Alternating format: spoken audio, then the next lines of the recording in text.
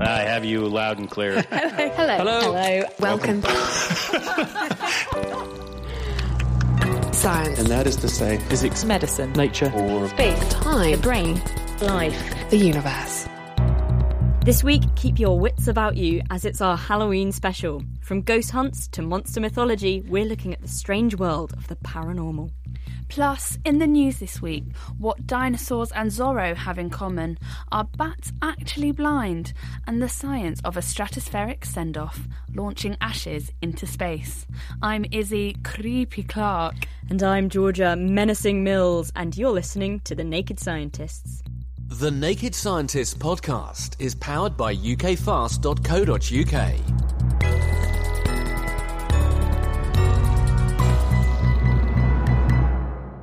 The 2015 Paris Climate Agreement is the pledge to try and limit global temperature rise to 2 degrees Celsius above pre-industrial levels.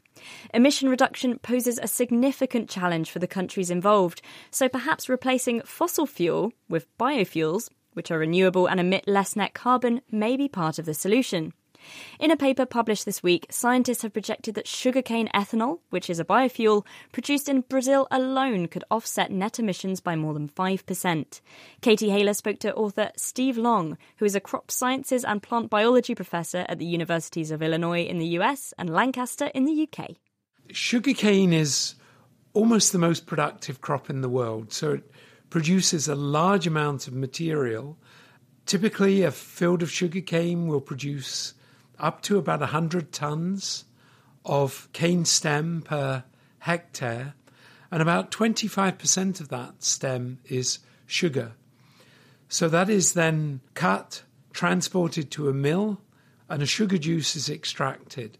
That can then be fermented to ethanol, the ethanol distilled, and almost all cars in Brazil are flex fuel. That means they can burn ethanol or gasoline. And so that allows the Brazilian consumer to use ethanol in their car, usually more cheaply than gasoline. This is already taking place in Brazil. Tell us about your predictions. What's novel about this study? At the core of it was a new model of sugarcane growth. The model actually uses the physiology of the plant, how it responds to rising temperature, rising carbon dioxide, changing soil moisture. We've first tested this under present and past conditions and then used it to project forward to work out what productivity we could get in different areas of Brazil in the future. And we overlaid that on knowledge of soil, existing land usage, and so what the potential was to expand the crop. And tell us about your findings. Can you summarise them for us? Our finding was that, particularly if we look at land which is underutilised at present, for example, a low-intensity pasture, there is considerable opportunity to expand sugarcane production in Brazil. In fact, more than the area of Texas. This would allow Brazil to, if we look at use of fuels in 2014, to displace about over 5% of current emissions by the period of 2040-2050, despite climate change, despite other pressures on land use. That's a very impressive number, over 5%. But would this development have other consequences, for example, on people or animals, the environment, the protected environments in those particular areas? Not really. It would, this is land that has already been converted for sugarcane use. So we're not talking about the rainforest or protected areas here, are we? No. In our particular study, we limited this to land which the Brazilian government has mapped out for legal conversion. So we are not talking about the Amazon, the Pantanal, areas of rainforest that have been mapped out for protection. Can you summarise the likely significance of this if it were to be adopted in other countries other than just Brazil?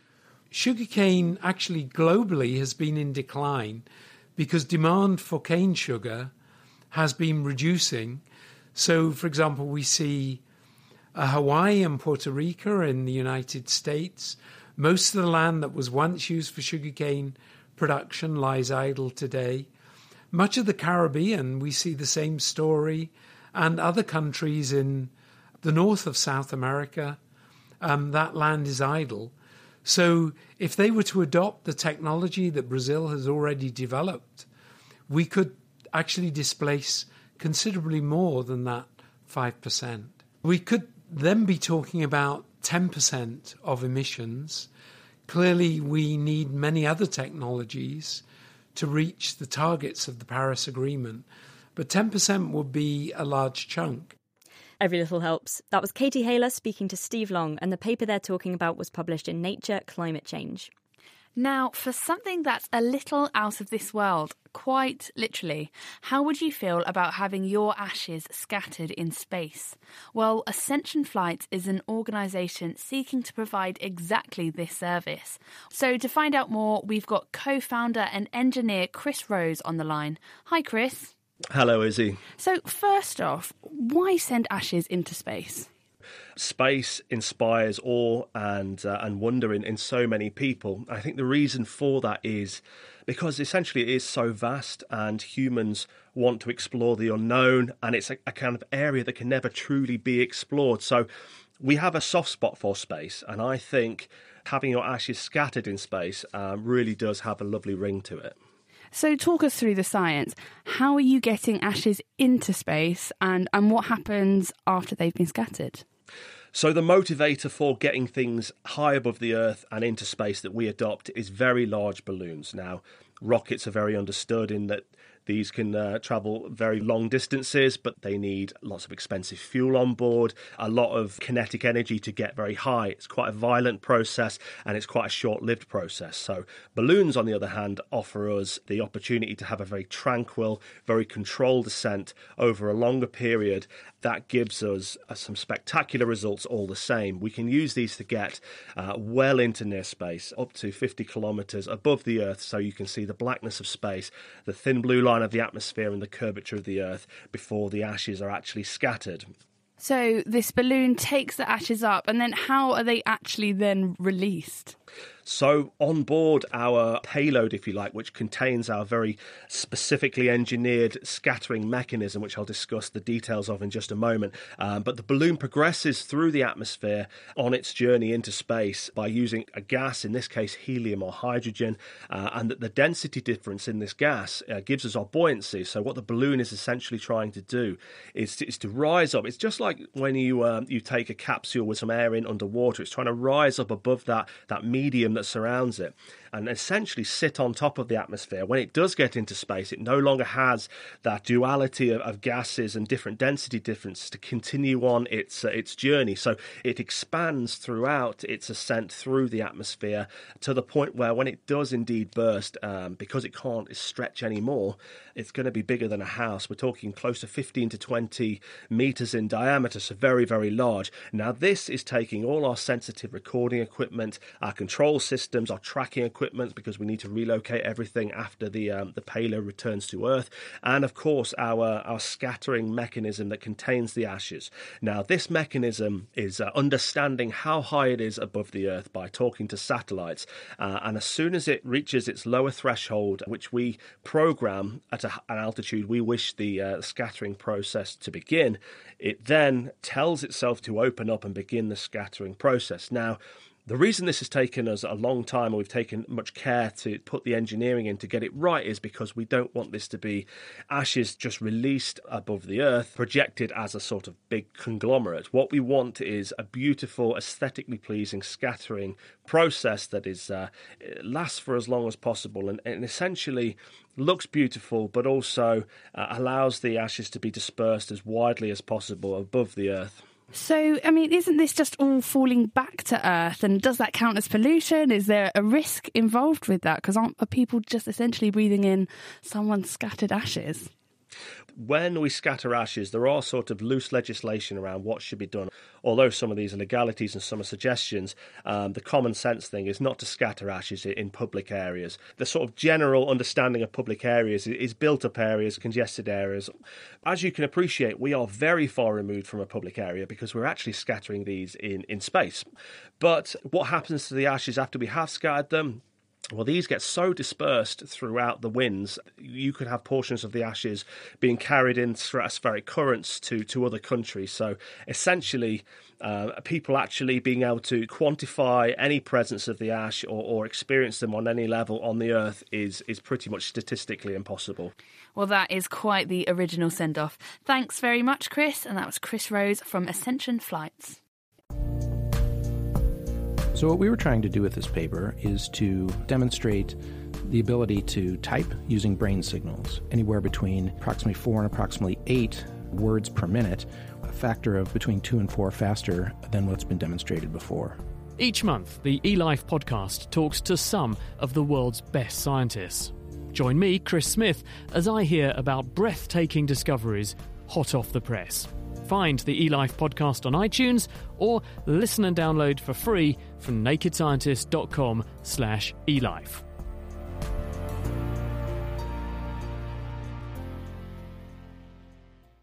You're listening to The Naked Scientist with me, Georgia Mills, and with Izzy Clark. Still to come in our Halloween special, why scary swearing could do you some good, and the Naked Scientists go ghost busting. But now it's time for our myth conception, and Georgia's been getting her teeth into the old phrase, as blind as a bat. As it's Halloween, bats are finally getting their moment in the spotlight. But it's not like they can see it, being blind as a bat. Nope, bats just aren't blind. Every single species of bat can see to at least some degree, and some of the larger ones have better eyesight than we do. Plus, all of them can enhance their sight with something called echolocation, where they bounce sound off objects to work out where they are. So next time someone says you're blind as a bat, you can thank them for the kind compliment. That myth didn't take too long to bust, so I'm going to spend the rest of this segment looking at another myth about these small furry fiends, because bats have a bit of an image problem. Bats are considered diseased, evil and ugly. Even Batman is scared of them. But do they really deserve their bad name? Let's look at disease first. Bats are supposedly riddled with rabies. And while they do carry the disease, according to research in the USA, only about 1% of them actually have it. And in the UK, we've only ever found 14 infected bats in the last 30 years.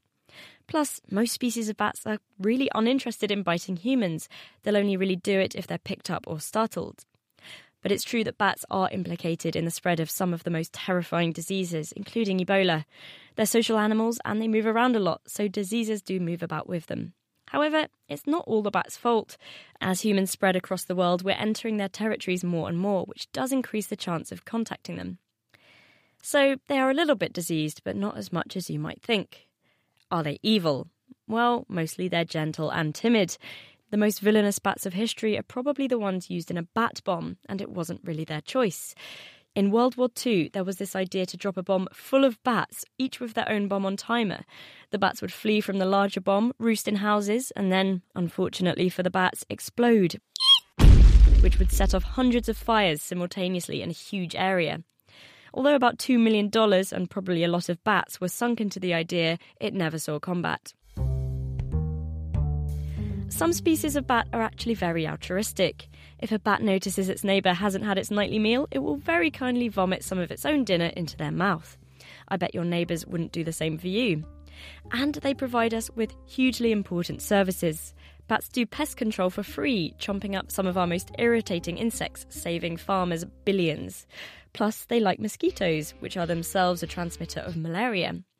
Fruit bats poop seeds far and wide, which is key to keeping a rainforest healthy, and many species are pollinators, just like birds and bees, so are vital to maintaining the food chain. And finally, bats just aren't ugly. Depending on what they like to eat, they've got very different shaped faces, but they're all good looking in their own way. If you still think they look a bit scary, look up a photo of the Honduran white bat. These look pretty much exactly like a piece of cotton wool with a pig face, and they build tents out of leaves and snuggle inside together. Hardly the stuff of nightmares. And while bats themselves aren't the stuff of nightmares, they're facing their own at the moment. Human activity and a disease called white nose fungus is wiping out huge numbers of them, which in turn can damage our ecosystems and our food security. So bats need our support, not our fear. And if you've heard some spookily incorrect science that you'd like us to investigate, then email chris@thenakedscientist.com and we'll check it out. Now, as bats can't give us the chills, perhaps it's time to talk about everyone's favourite monsters, dinosaurs. Theropods, like the T-Rex, were two-legged dinosaurs with feathers. An amazingly well-preserved fossil of a small, long-tailed theropod has led researchers at the University of Bristol to reveal its colouring. By reconstructing the likely colour patterning of Sinosauropteryx from a fossil found in China, researchers have shown it had multiple types of camouflage, which helped it to avoid being eaten in a world full of larger dinosaurs. Fian Smithick gave Izzy an idea of what this theropod would have looked like. Theropods are the famous meat-eating dinosaurs, so the classic is obviously T-Rex, Tyrannosaurus rex, and this little guy, Sinosauropteryx, was a small theropod. It was only about a metre long, or the largest fossil is around a metre long. And it had an exceptionally long tail, and we know it was carnivorous. It had typically carnivore or meat-eating teeth. But also, fantastically, one of the fossils has a complete lizard within its stomach. But now, thanks to the work that we've done, we can also say what kind of colour it was. Oh my goodness. So how on earth can you work this out? Because we are talking about millions of years ago. So it is incredible. This particular dinosaur is from a fossil formation that's 126 million years old. So it's pretty impressive that we can work out the colours from it. And that's because of the pigment that gave the animal its colour in life. So this is melanin, which is the same pigment that we have in our skin and hair, mammals have in their hair, birds have in their feathers. And it's an incredibly stable molecule, so it's very resistant to decay, which means we see it in quite a range of fossils where we have good soft tissue preservation. And that allows us to look at the colour patterns of these animals. And importantly, there are areas on this fossil that don't have these pigmented feathers preserved. And that's not because these were sort of naked areas in life that didn't have any feathers, but we think it's because only the pigmented feathers preserve due to the fact that melanin is so resistant to decay. And so why are all these different colours and pigments so important? So it's important because we can determine some key colour patterns on the dinosaur that we know exist in modern animals, and that allows us to make comparisons and attempt to understand the behaviour of the dinosaur and also why it may have evolved these and what that says about the environment that it lives in. One of which was countershading. So this is having a dark back and a light underside. It's a form of camouflage, so blending in better to the background. If you have a dark back and you're being viewed from above, this will clearly blend in better to the ground. And if you have a light underside and you're viewed from below, this can balance against an illuminated sky. But also, importantly, countershading can make an animal look flatter. And this is the principle that we used to reconstruct the likely habitat that Sinosauropteryx was living in. And that's because different environments have different lighting, and therefore you need different colour patterns in order to counterbalance this lighting. Now, I read somewhere that it also has a Mask of Zorro-like look, this sort of dark black banding across its eyes. How does that work? So it does indeed. We could see there were distinctive areas of pigmented feathers around the eye that would probably have formed a solid stripe that we refer to as a bandit mask. And one of the likely functions of this, which is particularly seen in modern birds, is as another form of camouflage, this time actually masking the presence of the eye. So eyes are a really key cue for both predators and prey to avoid being eaten or to avoid being spotted so they can actually catch other animals. But also, having this dark stripe may also serve as a form of anti-glare device. A comparison for this is lots of sports people paint a dark stripe under their eye, and this is to reduce the amount of sunlight reflecting back in. And the principle is the same for these anti-glare masks. Oh, wow. Now, you mentioned that a T-Rex is a theropod, so will this lead to further studies into the T-Rex? Well, unfortunately, most of the fossils of that particular dinosaur are mostly skeletal. There's very little in terms of soft tissue remains. Interestingly, there is a tyrannosauroid from the same formation as Sinosauropteryx, which is an equally impressive and giant meat eater. So this one was 9 meters long, and that does have a covering of feathers on it. But as far as I'm aware, no one has yet looked at what its colour patterns might have been. So there's a tantalising opportunity to look at what perhaps these giant theropods might have looked like. My money's on pink with gold stripes. That was Fian Smithick, and his paper was published this week in Current Biology, and we'll be looking into more science behind Halloween monsters in the second half of the programme. And as we're looking at the science of scares for Halloween, it's perhaps appropriate that we've also been looking at the science of swears. The idea of letting a naughty word out on air certainly keeps radio presenters up at night. But what actually is swearing, and why do we do it? Georgia spoke to Dr. Emma Byrne, the author of the book Swearing is Good for You. There's all of this research done on swearing, but there's no standard definition, and there's no standardised test for swearing either. But you tend to have these repeated common features of swearing. So it's language that's often used idiomatically or figuratively. We use it when we are highly emotional, though not necessarily a negative emotion. There's a lot of swearing that's used in excitement or sympathy or just outright joy and surprise. And also, yes, it's to do with taboos. And things that are taboos are the things that we don't feel comfortable or confident speaking about in so-called polite company. And each society has its own taboos. So, for example, Japan doesn't have anywhere near the same sort of toilet taboo that Britain or particularly North America has, which explains why the poop emoji is so popular, because poo is just a fun and silly thing in Japan, whereas in North America it's considerably more taboo. And it's this thing that we're using when we're highly emotional, you said, or to convey emotion. Is there a benefit then to swearing? There are actually several. So societally, the biggest benefit is probably that by swearing at each other, we're not actually bashing each other's brains in. Because if you imagine two tribes of proto-humans, one who, when one of the hunter-gatherers does something completely ridiculous, the rest of the tribe turn on them and bash their brains in, that tribe's going to be less successful than a tribe that is able to just literally turn around and swear at this. So from the very earliest stages of swearing, I think it's been useful. But we also know that it's good for team bonding, for reducing pain. So there are many reasons why swearing is useful.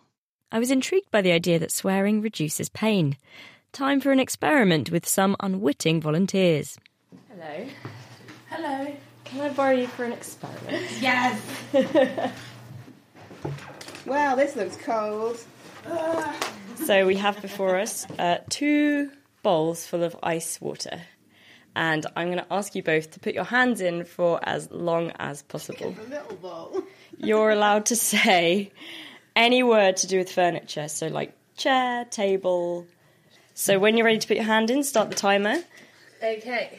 3, 2, 1, go. Table. Apart from making my colleagues look a bit foolish, this served to get an idea for how long they can withstand pain while shouting out some non-swear words. Table. Neither lasted that long. So it's time for round 2. Now this time, you can swear. How much? As much as you like. I'm going to bleep it all out. Okay. 3, 2, 1, go.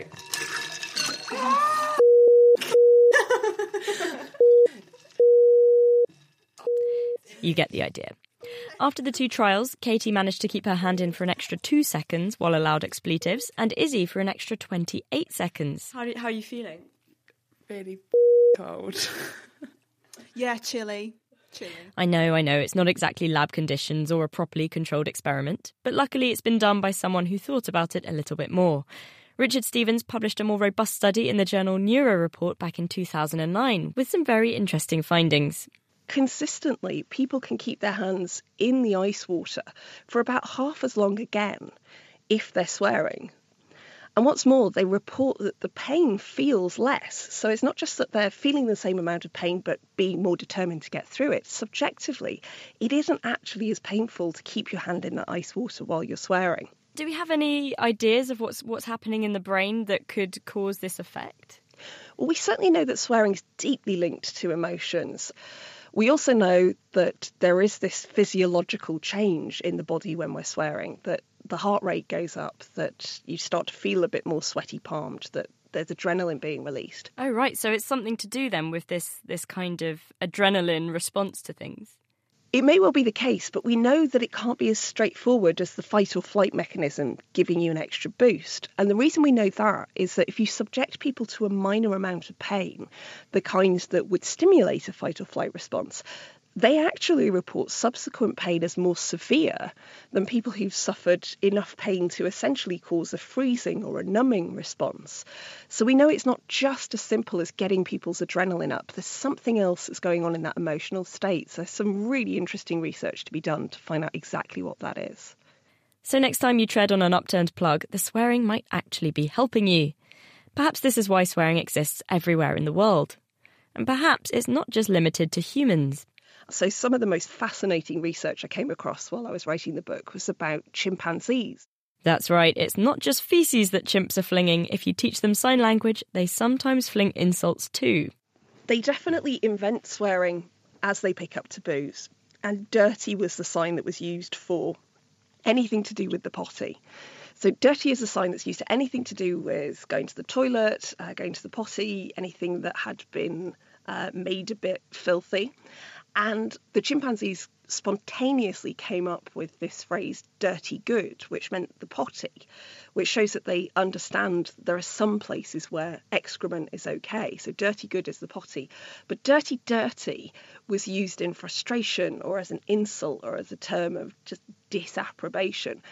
So quite often she'd use it against the guy who was studying her, Roger Foots, who would say, come on, Washo, let's do another one of these, sort of pattern matching exercises. And she'd go, no, dirty Roger. Or when she moved into different accommodation and there was, I think, a macaque next door who sort of shrieked at this alarm call when she was brought into these new quarters, and she signed it, dirty monkey. So whenever somebody annoyed or frightened or upset her, she would use dirty in the same way that we might call someone, a poop head. And who'd have thought chimps and 3-year-olds had so much in common? That was Dr. Emma Byrne, author of Swearing is Good for You.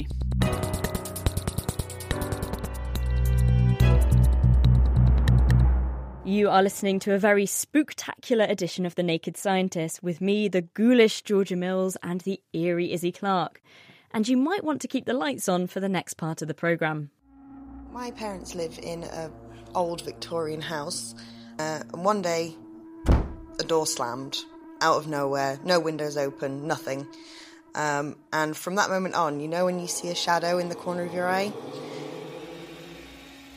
I was up late and I was being creeped out by all these noises in the night, the things that go bump, and I just remember suddenly feeling a touch on my shoulder. I was stood on the reception at work. The door was ajar, with my nylon jacket hanging on it with a big bunch of keys in the pocket. I was talking to a student at the time when I heard a rustling. I turned to look and it was my jacket, floating through the air. Those are just some of the many ghostly encounters you've all been sending in. So this week we're wondering, why do so many of us believe in the paranormal? We're going to be tracking the possible science origins behind our favourite monster legends and asking how can we explain some of our scariest experiences.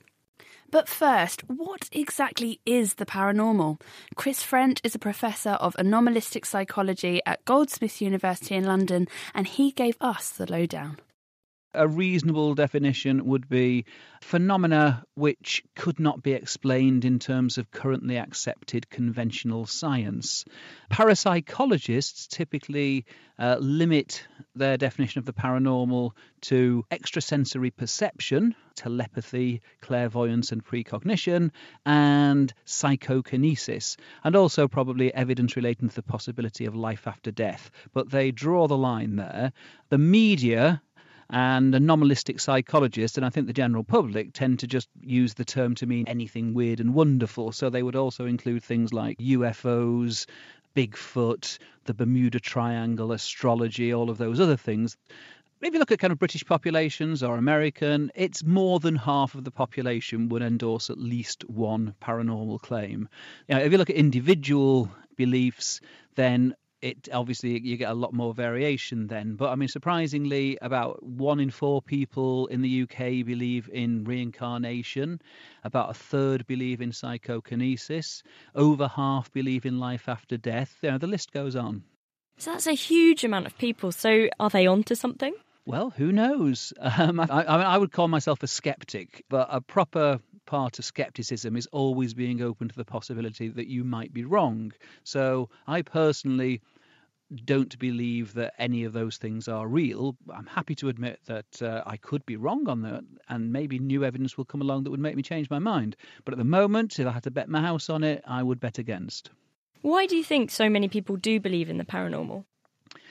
Well, there are a huge number of factors. One of the things that we're particularly interested in is the possibility that there are various cognitive biases that might lead people to interpret certain events, certain things that happen to them in paranormal terms, thinking that's the only kind of explanation, when in fact maybe there are other plausible non-paranormal explanations. I mean, just to give you one example of that, we're all really lousy, intuitive statisticians. We're not very good at dealing with probabilities.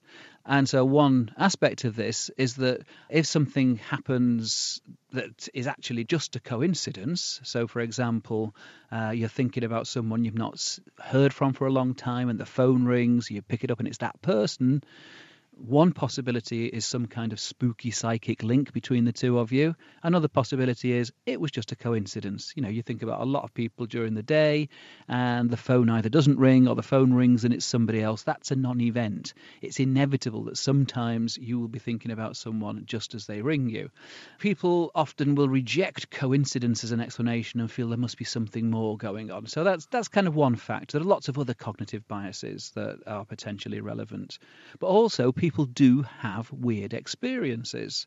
One of the things that we're particularly interested in is the phenomenon of sleep paralysis, which is very common in its most basic form. It's when you're kind of half awake, half asleep, and you realise that you can't move, and it typically lasts a few seconds, and then you snap out of it. But in a smaller percentage of people, they get associated symptoms. They might have hallucinations, they might hear voices or footsteps or mechanical sounds, or they might see dark shadows or lights moving around the room, or even monstrous figures. So it's not surprising that some people will end up thinking they have actually had a ghostly encounter. The single most pervasive cognitive bias is confirmation bias.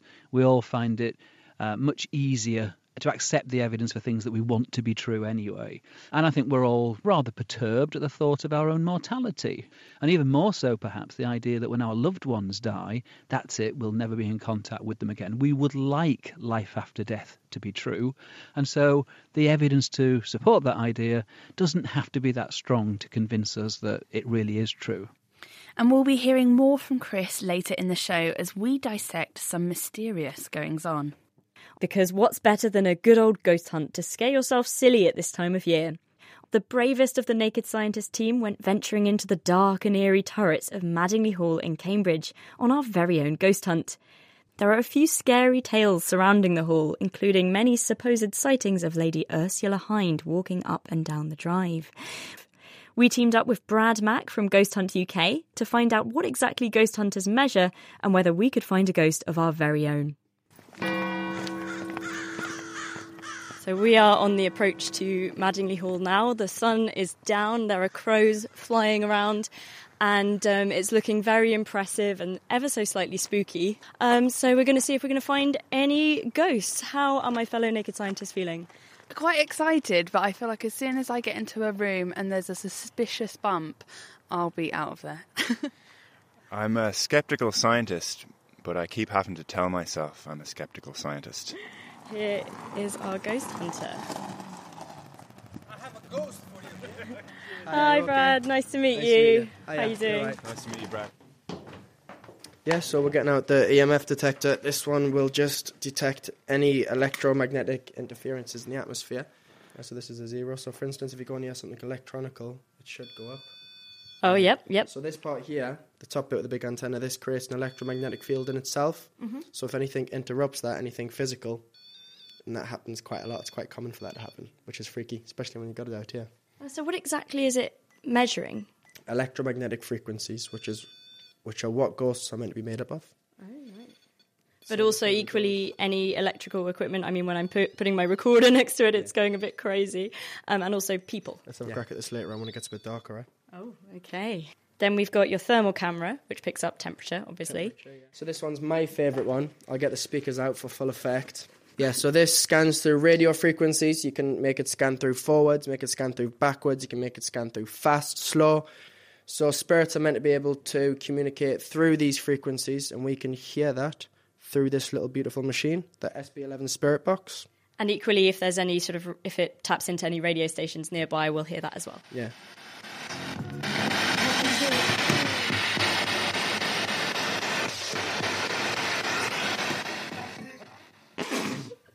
So the light just turned on. So we're standing here in the dog hole. That wasn't us. And there was a really quite loud crack, and then the light flickered. Is it an icebox? Yeah. Mystery solved. I like how I said I was a logical person, and as soon as there's one little creak, I'm like, it's a ghost. Okay, so we're going now into the turret. Oh my gosh. So we're entering a staircase that is wooden and extremely cold. I mean, that in itself isn't spooky because it's kind of external. Is anybody here?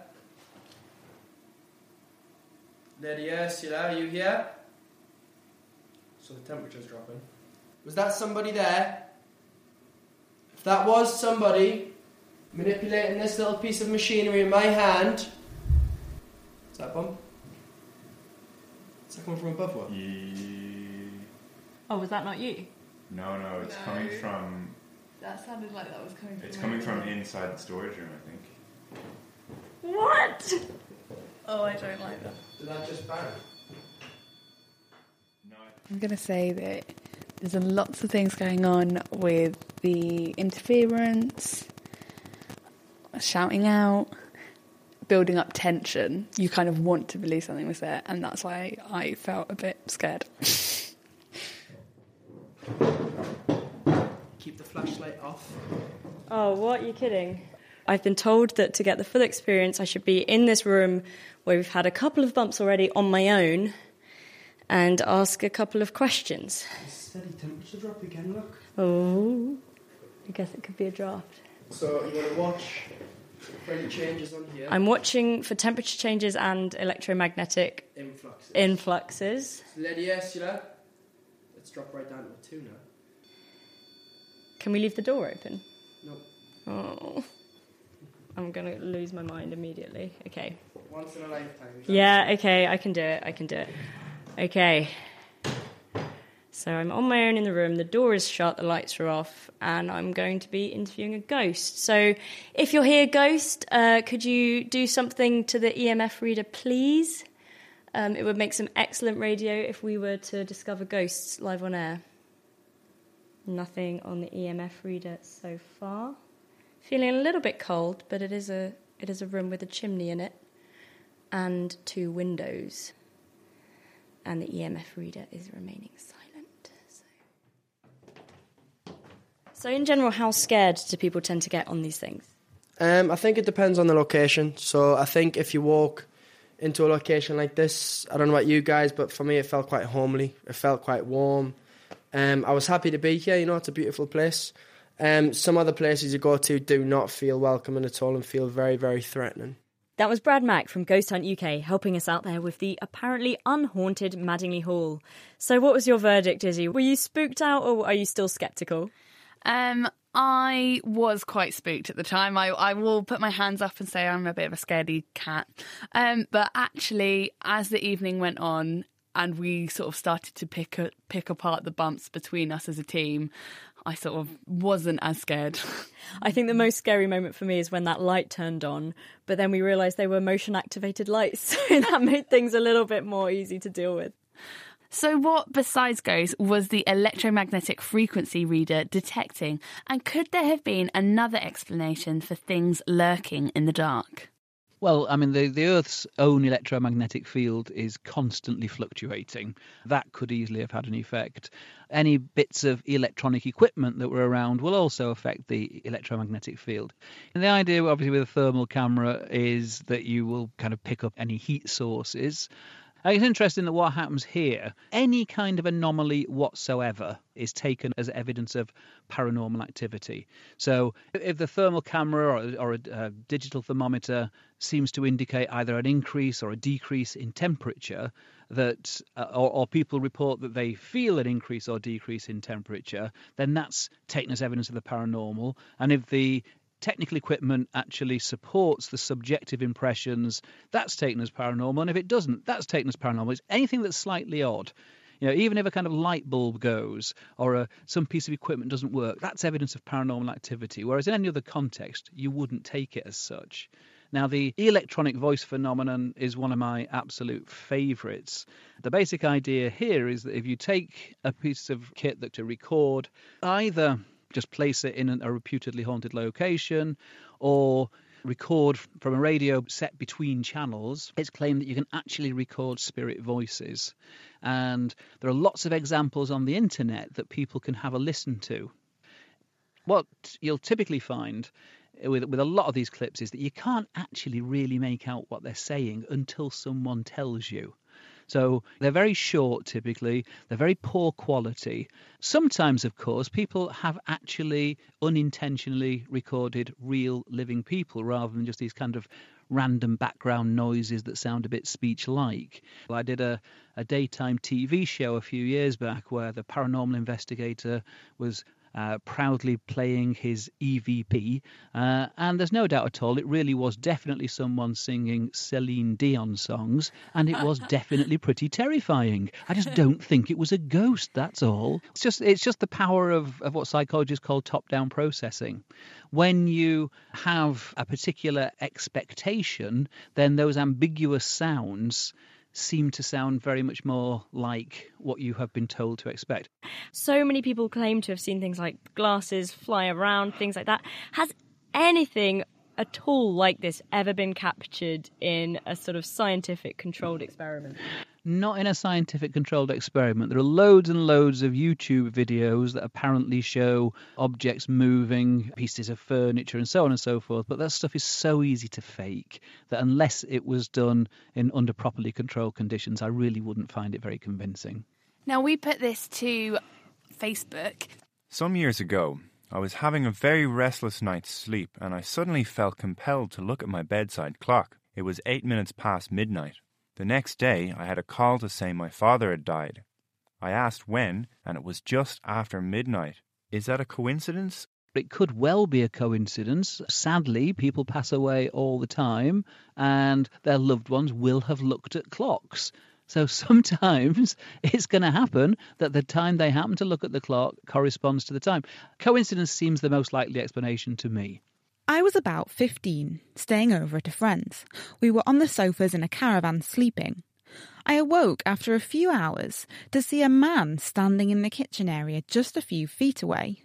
I saw him in such detail. He wore dirty, old, ripped clothes, had potato sack-type material for shoes tied with string, and I could even see the dirt under his fingernails. So could this have been a ghost? Is there anything scientific regarding apparitions in such detail? Could well have been an episode of sleep paralysis by the sound of it. It's very common to see figures of people. Sometimes they're kind of monstrous, demonic figures. Other times they might look like people that we know. Chris French from Goldsmiths University in London, offering up an explanation for a few of your creepy queries. You're listening to The Naked Scientist with me, Georgia Mills, and Izzy Clark. Still to come, are paranormal beliefs soon to become a thing of the past? And how long could you survive without a head?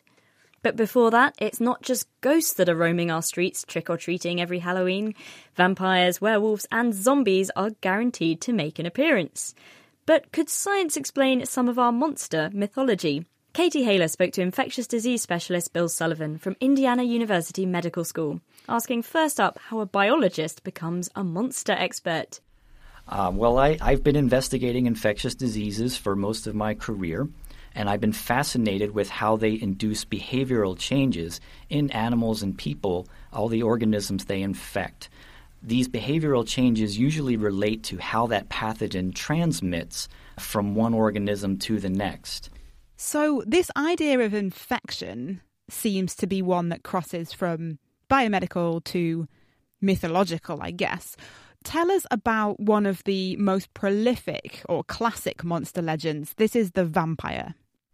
Yes, the vampire legend originated in the 1600s. It's a Slavic word for bloodsucker, and it originates from people believing that the undead need to continue feeding on blood in order to stay alive. There have been a number of infections that have been tied to vampirism. Rabies, as you know, causes aggression, and it causes the infected individual to bite.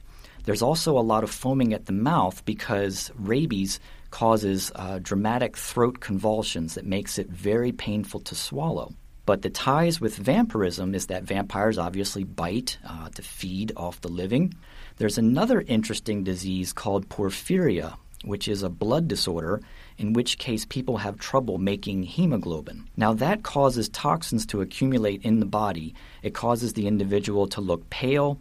They have red receding gums, which kind of emphasize the fangs in their mouth, the canine teeth. And they also have a rather nasty skin condition where if they are exposed to sunlight, even for short periods of time, their skin will turn red and blister up very quickly, just like in the vampire myth where vampires that are exposed to sunlight will start to melt away and die. Gosh, so let's move on then from one monster legend where rabies could be one of the origins to another. Tell us about werewolves. Oh, okay, yes. Rabies was once described as a disease that strips you of your humanity and leaves only the beast, which is precisely what you think about when you conjure up the idea of a werewolf. But there is also a genetic condition which could have perhaps fueled the werewolf legend. It's called CHL, congenital hypertrichosis lanuginosa. And this produces excessive body hair, even hair that'll grow on the forehead, the nose, the cheeks. It grows everywhere. And unfortunately, these individuals look very much like your stereotypical werewolf.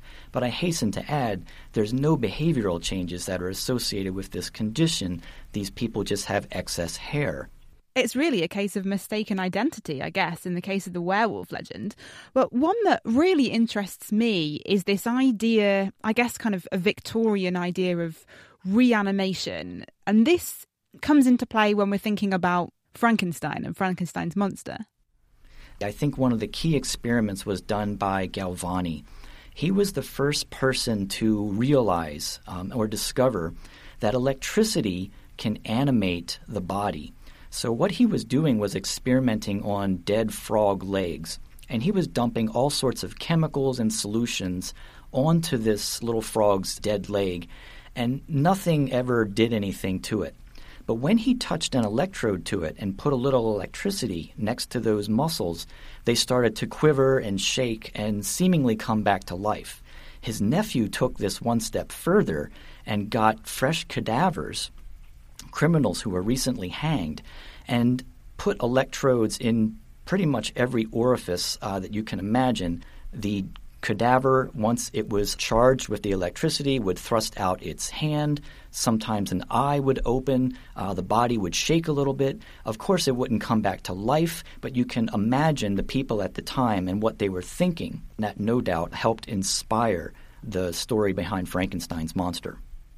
Frankenstein's monster, it's kind of correlates to the idea of the zombie legend in some ways, these creatures who are stumbling around and eating brains. Tell us a bit about the zombie legend. Oh, yes, that's one of my favorites, and it gets back to some of the work we do in my laboratory.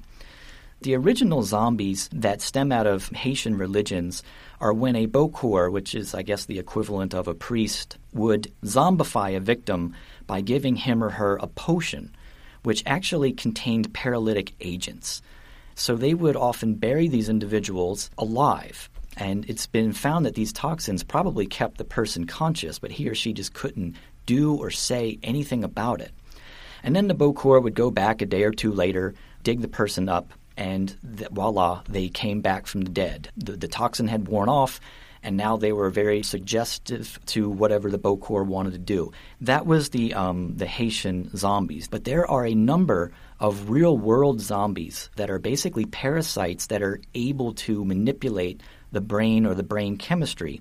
Now, a little closer to home is Toxoplasma gondii. This is a single-celled parasite that can only complete the sexual stage of its life cycle in the belly of a cat, and we don't understand the reasons for that. Now, this parasite is well known to infiltrate the mammalian brain, and specifically in rodents, mice, and rats, it changes their behavior so that they are no longer afraid of cats, and they tend to be easy prey.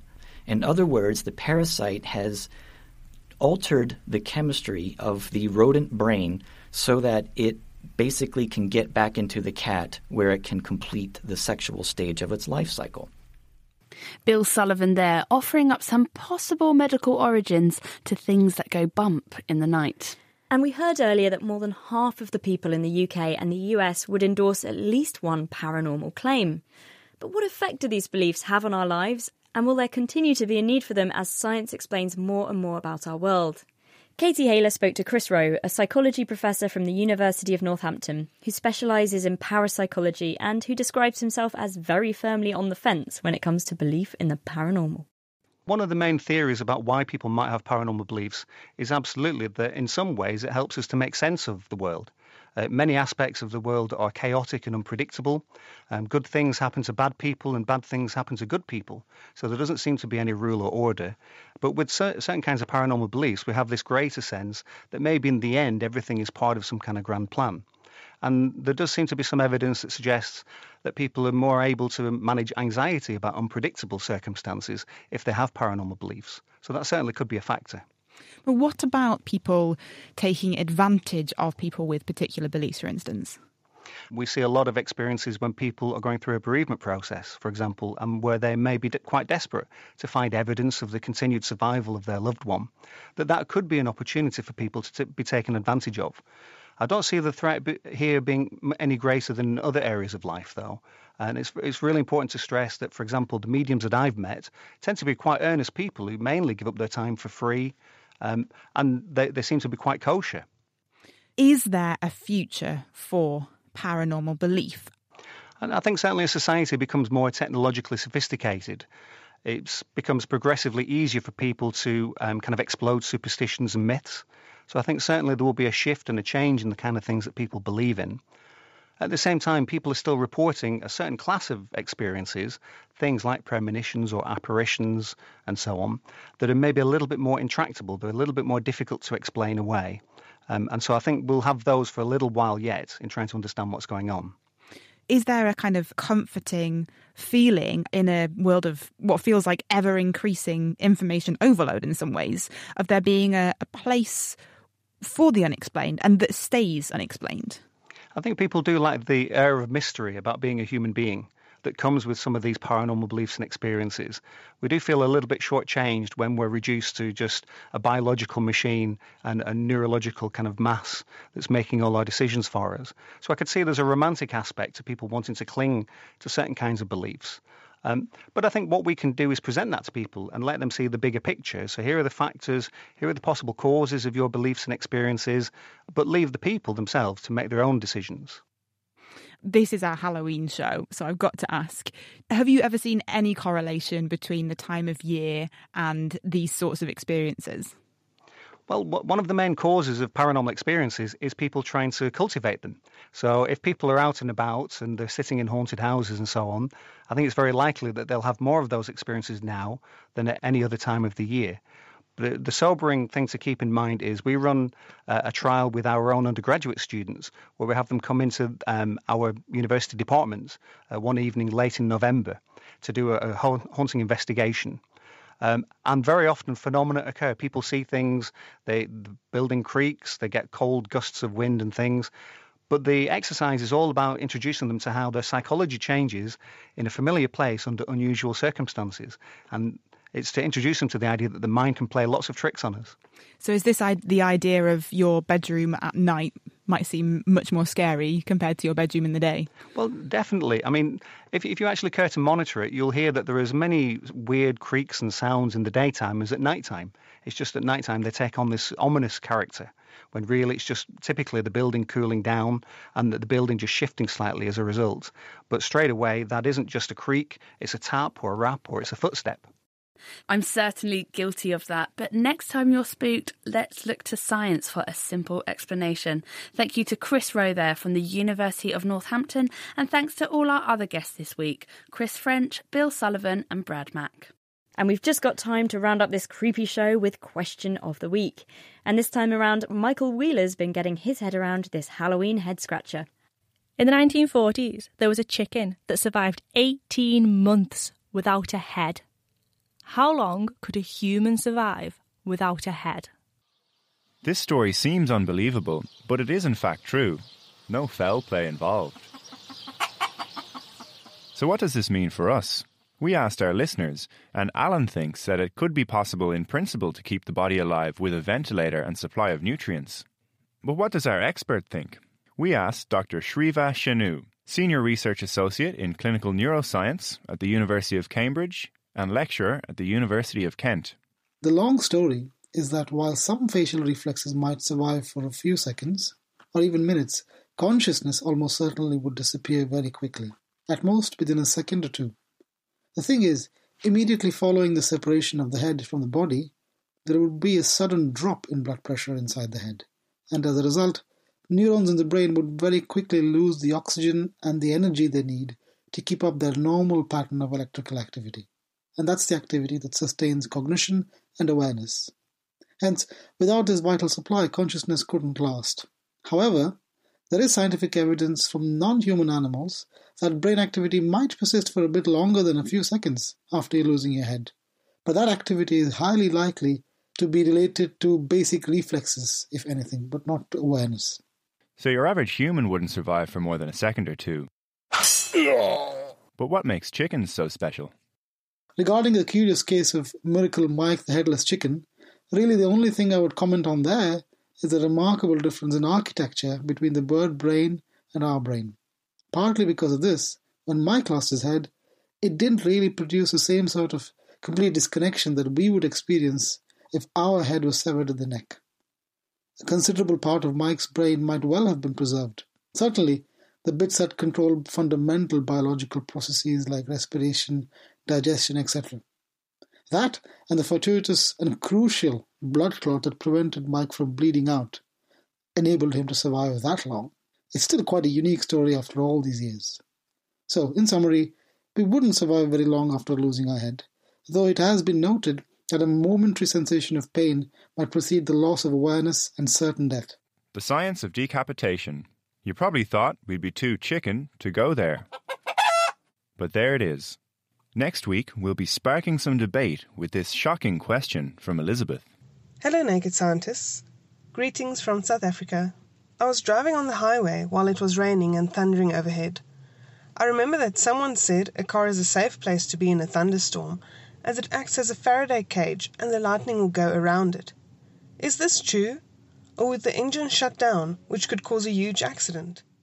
And if you think you know the answer, you can email chris@thenakedscientist.com, find us on Facebook, tweet @nakedscientists, or join in the debate on the forum. That's thenakedscientist.com/forum. And that's all we've got time for this week. Thanks very much to Katie Haler for putting the show together. Next week, we're looking at another spine-chilling theme, and that's work. We'll be exploring the science behind occupational health. Until then, happy Halloween and don't have any nightmares. The Naked Scientist comes to you from Cambridge University and is supported by the STFC, the EPSRC and Rolls-Royce. I'm Georgia Mills, and thank you for listening. Goodbye.